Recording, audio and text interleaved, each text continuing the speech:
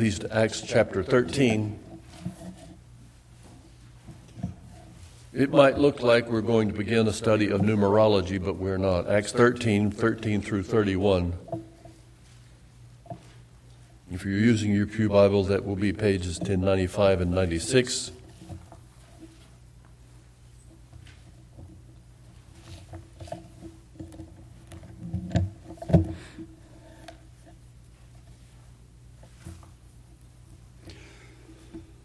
Now Paul and his companions set sail from Paphos and came to Perga and Pamphylia. John left them and returned to Jerusalem, but they went on to Perga and came to Antioch in Pisidia. And on the Sabbath day they went to the synagogue and sat down. After the reading from the law and the prophets, the rulers of the synagogue sent a message to them, saying, "Brothers, if you have any word of exhortation for the people, say it." So Paul stood up and, motioning with his hand, said, "Men of Israel, and you who fear God, listen. The God of this people Israel chose our fathers and made the people great during their stay in the land of Egypt. And with uplifted arm he led them out of it. And for 40 years he put up with them in the wilderness. And after destroying 7 nations in the land of Canaan, he gave them their land as an inheritance. All this took about 450 years, and after that he gave them judges until Samuel the prophet. Then they asked for a king, and God gave them Saul the son of Kish, a man of the tribe of Benjamin, for 40 years. And when the Lord had removed him, he raised up David to be their king, of whom he testified and said, 'I have found in David the son of Jesse a man after my heart, who will do all my will.' Of this man's offspring God has brought to Israel a Savior, Jesus, as he promised. Before his coming, John had proclaimed a baptism of repentance to all the people of Israel. And as John was finishing his course, he said, 'What do you suppose that I am? I am not he. No. But behold, after me is one coming, the sandals of whose feet I am not worthy to untie.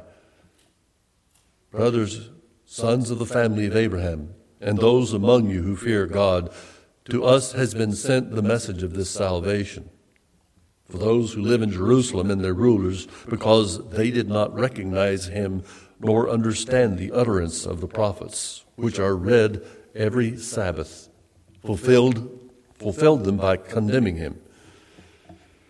And though they found in him no guilt worth of death, they asked Pilate to have him executed. And when they had carried out all that was written of him, they took him down from the tree and laid him in the tomb. But God raised him from the dead, and for many days he appeared to those who had come up with him from Galilee to Jerusalem, who are now his witnesses to the people." Let's pray.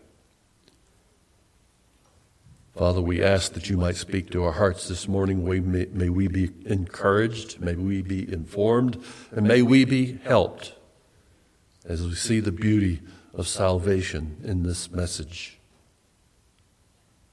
Use your servant for your purpose.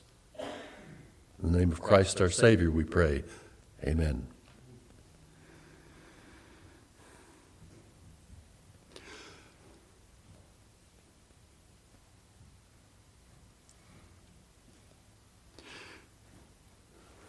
Prophets and elders had come to a church in Antioch of Syria, and this small missionary band would soon be going to Antioch of Pisidia.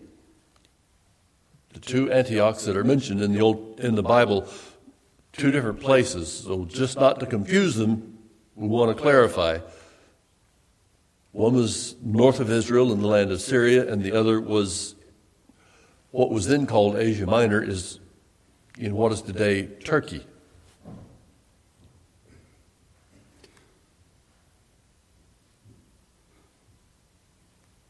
But as they were at this church in Antioch, in Syria, After prayer and fasting, as we saw last time we were together, prophets and elders ordained Paul and Barnabas and sent them out on a missionary journey to spread the gospel and ultimately to plant churches. Our scripture text says, Paul and his companions set sail from Paphos and came to Perga in Pamphylia. If you remember last time, they had already set sail from Antioch to Cyprus, landed there on the eastern shore of Cyprus, and worked their way along the coastline, along the south, and came to Paphos, met with people along the way. Barnabas was from Cyprus. And Scripture mentions John. Who is this John there? This is John Mark.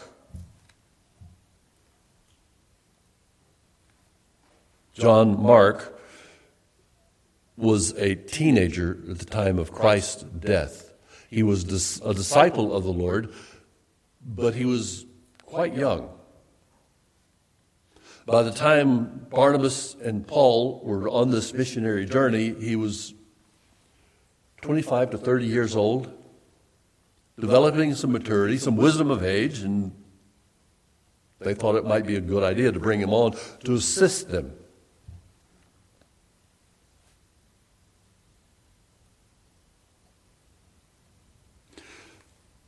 By the time they got to Perga, they had traveled 300 miles by ship and on foot, 300 miles.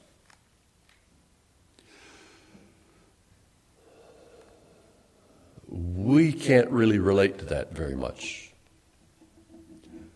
We don't walk that much. Modern man just doesn't do that. Even the athletes don't run that much. They run a lot.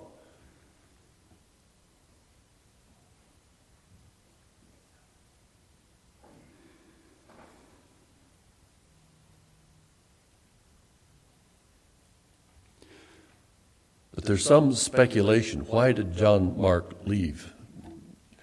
Some people wonder perhaps he was just too young for this. The travel was too much for him. We find out in Acts chapter 15, Barnabas wants to bring him back in as part of the team. John Mark was his cousin. Barnabas wanted to encourage him, but Paul would have nothing to do with it. So Barnabas and John Mark went on another missionary journey, and Paul and Luke went on a separate trip. But we see some things going on here that kind of play out later on in the book of Acts. The first missionary journey, which we are looking at this morning, the first missionary journey going out there and back was about 1,300 miles.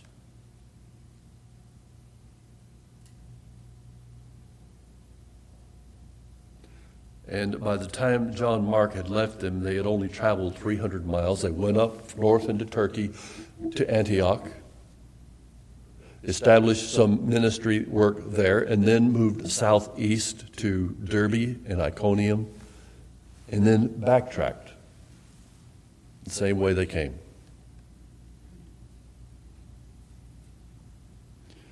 We think about traveling. Half of that trip would have been about 600 miles, a little bit more. It's 513 miles to Orlando or Tampa area of Florida. We have the convenience of modern travel. We can fly there, we can drive there. We wouldn't think of walking it. We wouldn't think of riding a horse all the way there. It's 536 miles to Niagara Falls. It's 471 miles to Central Park in New York City from Cameron, North Carolina. So this wasn't an easy trip. So if that's why he left and separated from them, John Mark had in his own mind and thinking some reasoning, but it was some disappointment in Paul's mind.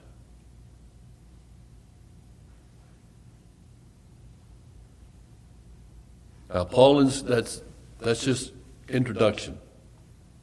I wanted to let you know what's going on there and some of the dynamics. But there is a message beyond this. Now, Paul and his companions set sail for Paphos and came to Perga and Pamphylia, and John left them and returned to Jerusalem. But they went on to Perga and came to Antioch in Pisidia. And on the Sabbath day they went to the synagogue and sat down. And after reading from the law and the prophets, the rulers of the synagogue sent a message to them, saying, "Brothers, if you have any word of exhortation from people, say it." John and Barnabas came to a synagogue on the Sabbath day to worship. First time they came to this church. And after they finished reading the word, some of the elders came to them and asked them, "Brothers, if you have anything to say, would you like to share it?" What would happen in American churches today if first-time visitors were, "Would you like to share something with the rest of us?"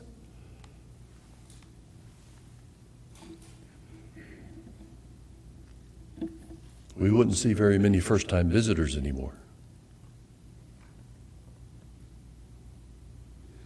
What we want to see here this morning, 4 points: God's promise, God's long-suffering, God's mercy, and God's victory for the redeemed.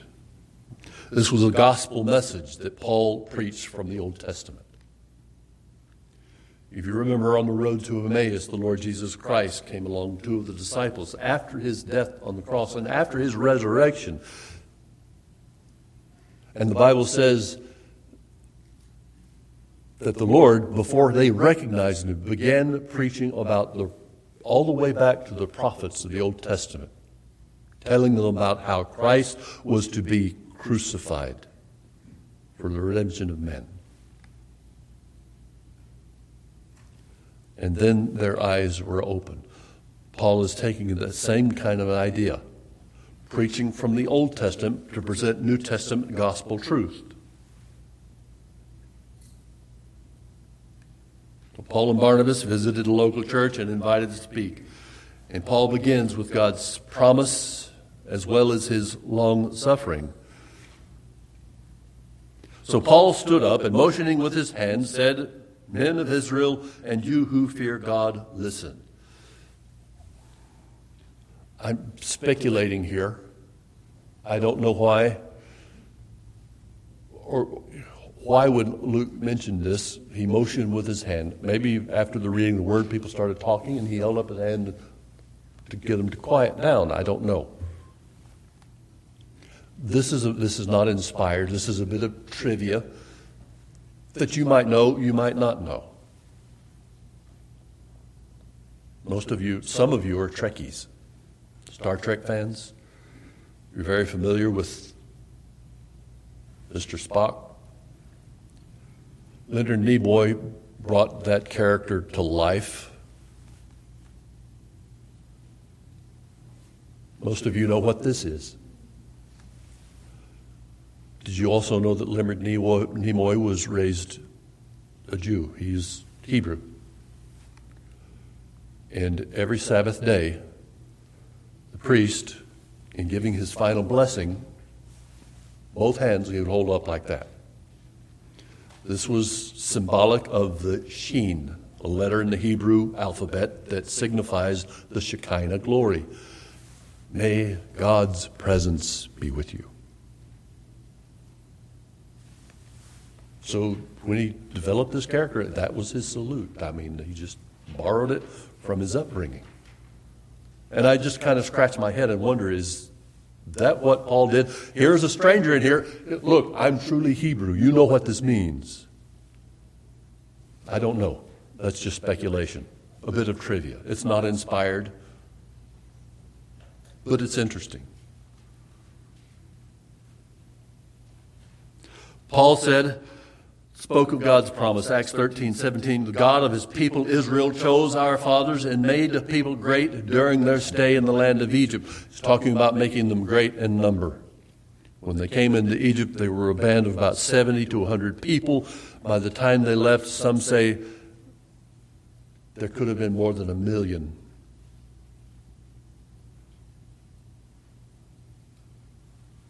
Some speculate even more.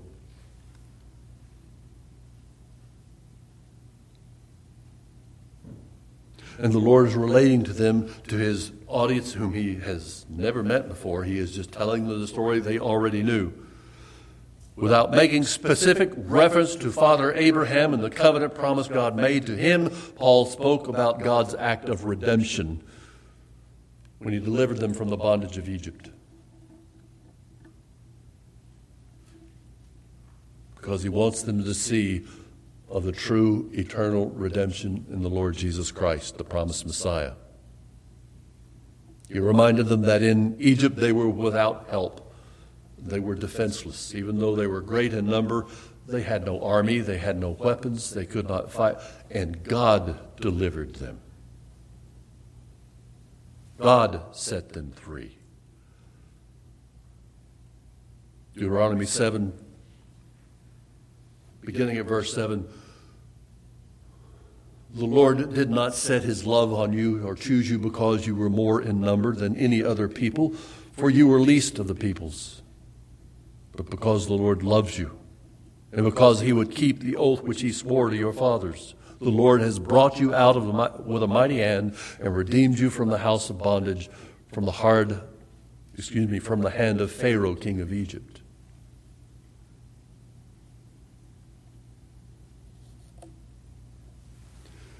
Brothers and sisters, the Lord Jesus has brought you out with a mighty hand and redeemed you out of the house of bondage, the bondage of your sin, the bondage of your rebellion. Not because there was any good in you, but because he loved you. That is a gospel message that we can adore and we can rejoice in.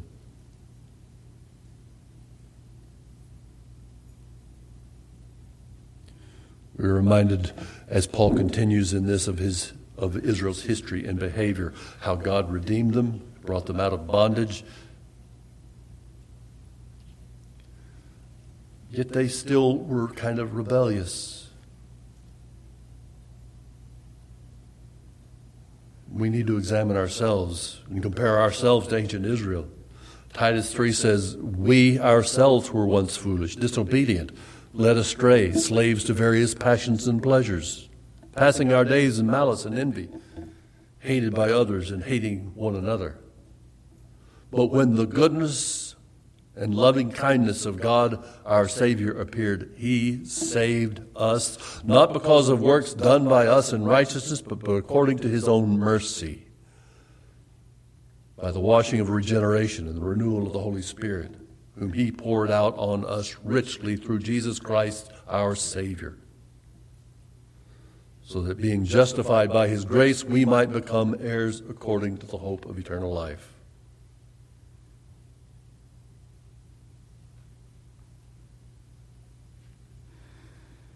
Now, most of us here, I'm confident, are believers. But I know, because I'm much like you, I know that there are times in your life where you are fearful, you are doubtful, you just don't feel saved, and you struggle.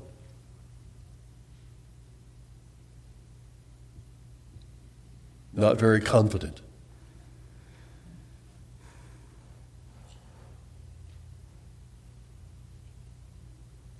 There have been times in my life when I've come before the Lord quietly,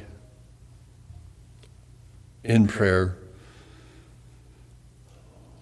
Lord, I am fool. I am so stupid. Why? What would you have me do? How can I bring you any glory?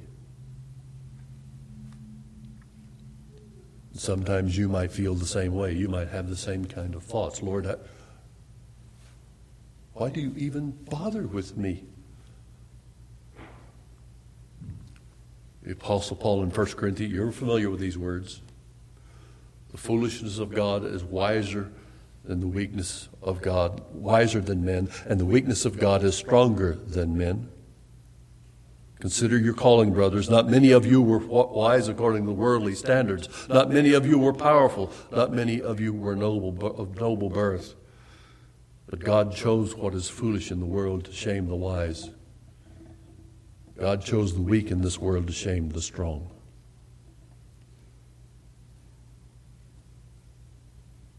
I was encouraged one time, and I laughed out loud to myself when I heard Voddie Baucham say, when God saved me, he took into account my own stupidity. And I knew what he was talking about. So our own foolishness, our own weakness, we can't throw that up in the face of God and say, this is my excuse for not being obedient or faithful or confident. That doesn't fly with God.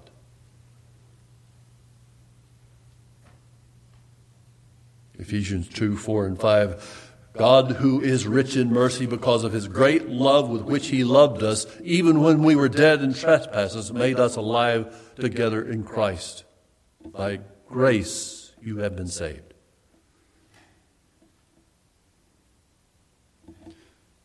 We see God's promise to Israel, how he was faithful to that. We can see God's promise to us, you and I. He is ever faithful to that. We also see God's long suffering with the people of Israel. And we also see Israel's dismissal, or God's refusal to believe. Verse 18, the Bible says, about 40 years the Lord put up with them in the wilderness. And you're very familiar with the story of the Jews leaving Egypt and going to the Promised Land. Set free from the Egyptians, led out of bondage under Moses, came to the Red Sea, and you can read the sarcasm in their words to Moses. What? Moses, you brought us out, and there were no graves in Egypt that you brought us in the wilderness to die?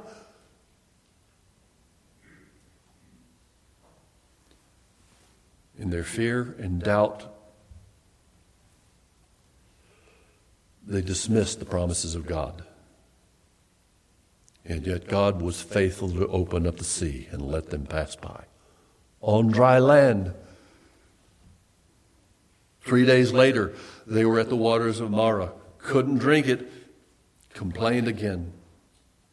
Time after time after time after time, they dismissed the promise of God, and the Apostle Paul used the word, he put up with them.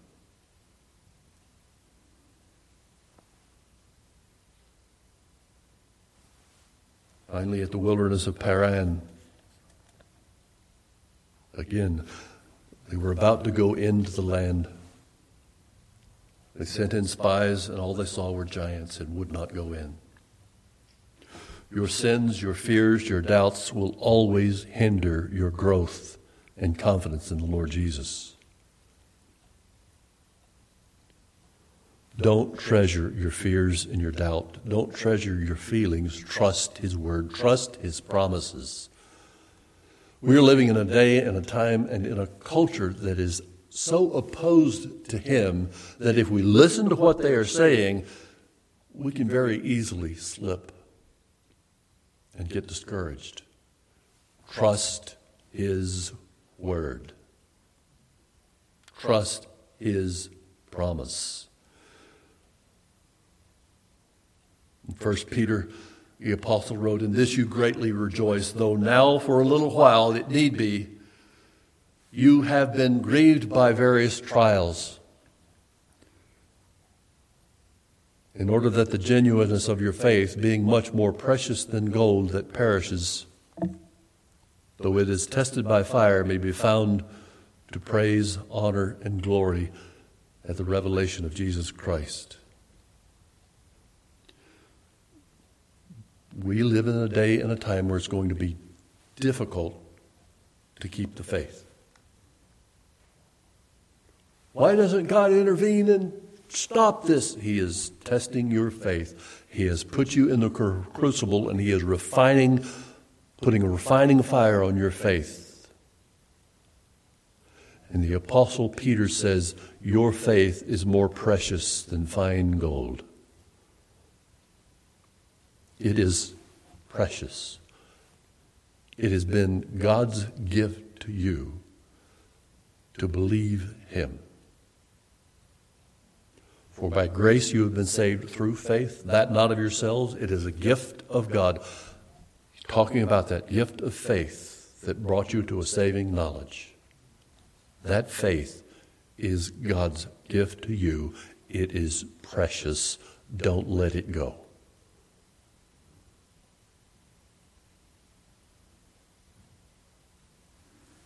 Do not desire the things of this world. Do not desire the treasures of this world, but desire him more. Do not covet the things that do not belong to you, but desire him more. Hebrews 13:5. It is a quote from Moses himself. Let your conduct be without covetousness, but be content with such things that you have. For he himself has said, I will never leave you nor forsake you. He has promised to stay with you. Verse 19 of our text, Acts 13, 19 and 20. Paul reminds them of another promise. After destroying 7 nations in the land of Canaan, he gave them their land as an inheritance. All this took about 450 years, and after that he gave them judges until Samuel the prophet. From the time they came into Egypt until the time they left Egypt and then went for 40 years in the wilderness and then for another 5 to 10 years conquered the land of Canaan. It was about 450-year span.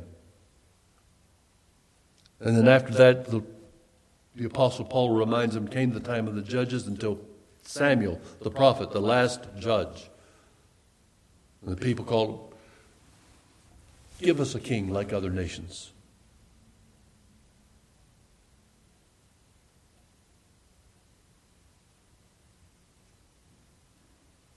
God, we could say that God relented and gave them Saul. They liked Saul. He looked good. He was taller than them.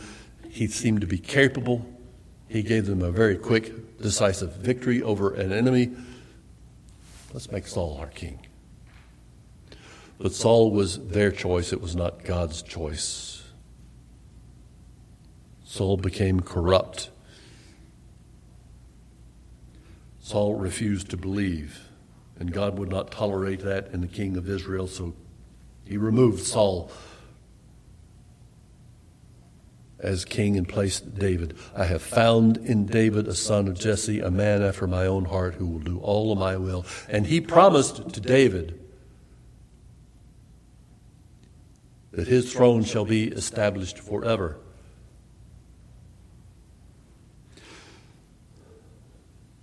God's long suffering with Egypt, with Israel, brought about a revelation of his grace throughout the Old Testament, a revealing of his mercy throughout the Old Testament. That God is good. No matter what happens, his mercy, his grace is everlasting. God still kept his promise. Verse 23 of our text. Of this man's offering, he's speaking of Christ the Messiah, who was a descendant of King David. Of this man's offspring, God has brought to Israel a Savior, Jesus, as he promised. Before his coming, John had proclaimed a baptism of repentance to all the people of Israel. And as John was finishing his course, he said, What do you suppose that I am? I am not he. No, but behold, after me is one coming, the sandals of whose feet I am not worthy to untie. Brothers, sons of the family of Abraham, and those among you who fear God, to us has been sent a message of this salvation. Paul is preaching to them about God's mercy.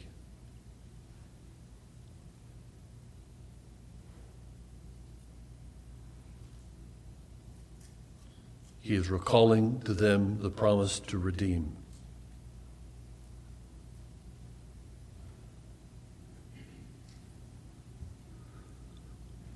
And that Redeemer would be the Messiah, Christ the Savior. Verse 27, for those who live in Jerusalem and their rulers, because they did not recognize him or understand the utterances of the prophets. Paul is saying that the rulers of Israel during the time Christ was walking this earth did not understand what the prophets were telling. There are over 64 prophecies specifically to Christ in the Old Testament.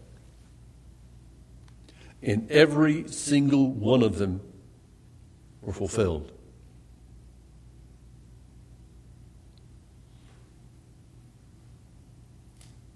"64 prophecies foretold his coming, his life, his death, his resurrection. And every one of them were fulfilled."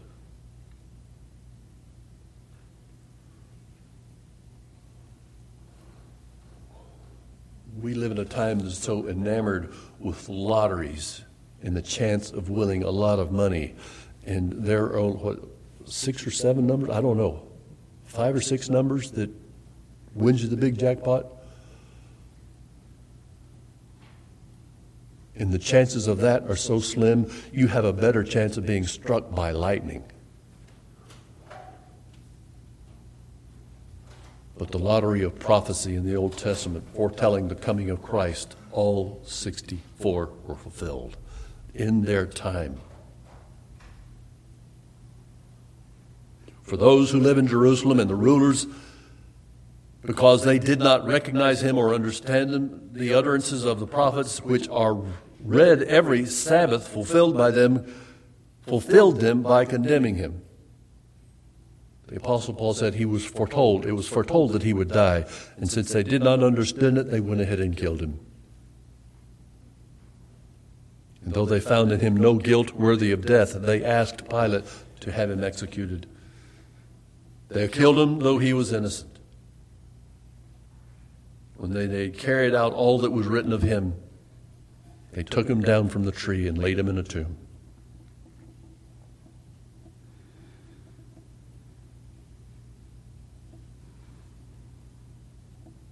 Paul preaches about God's mercy in the life and sacrifice of Christ Jesus.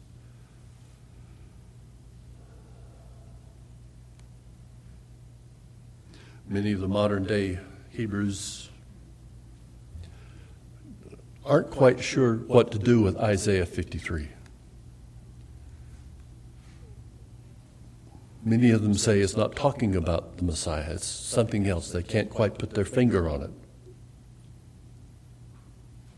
But you and I understand what it's talking about.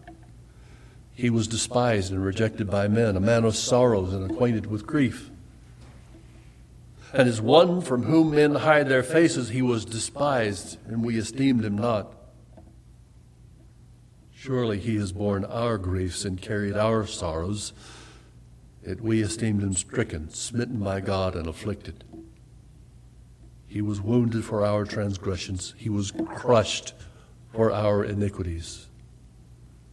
Upon him was a chastisement that brought us peace. Upon him was a chastisement from God the Father that brought you peace. With his stripes we are healed. All we like sheep have gone astray. We have turned everyone to his own way.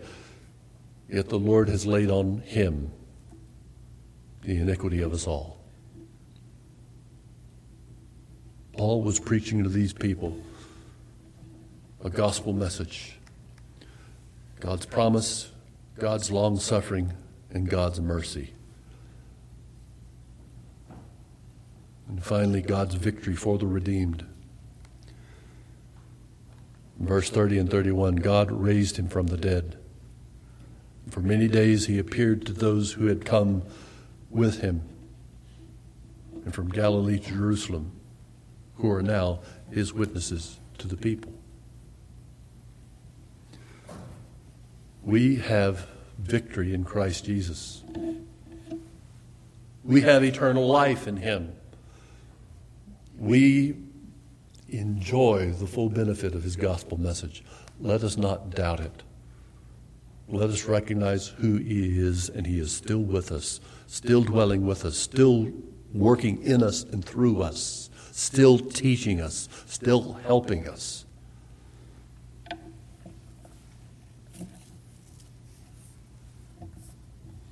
I'd like to share a quick story as I conclude, and I hope you're not offended by the man's politics. I'm not going to mention his politics, but those of you who know him or know of him or know who he was,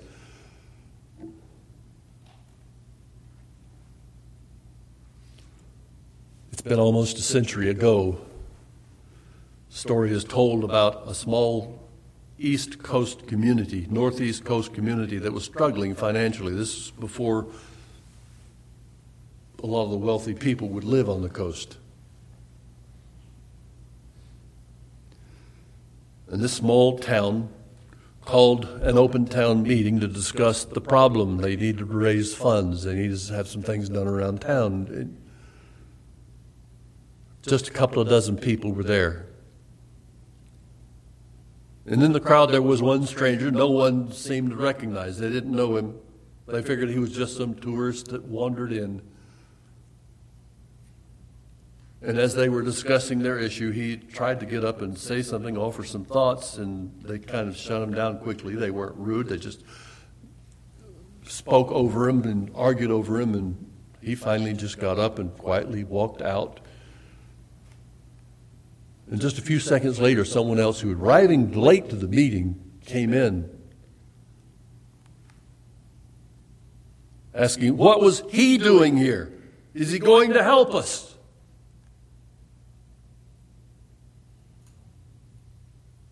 And everybody else said, who are you talking about? Who was that man? You mean you don't know? That was John Rockefeller. His yacht is down at the pier.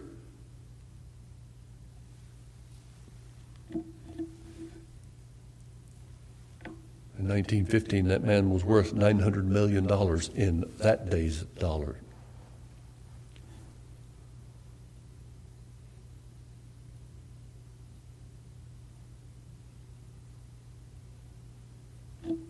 They didn't recognize someone who could help him. They didn't recognize a stranger in the room. Let's not make Christ a stranger in our lives. He has come to be our help, our Savior, our Lord, our Redeemer, our friend, our brother. And he will help. Shall we pray? Lord in heaven, we thank you again for your word and its truth and its power. And we ask this day that we may see you at work in our lives. Teach us, speak to us, and help us, Lord Jesus, for we do need you. It is for your glory we pray. Amen.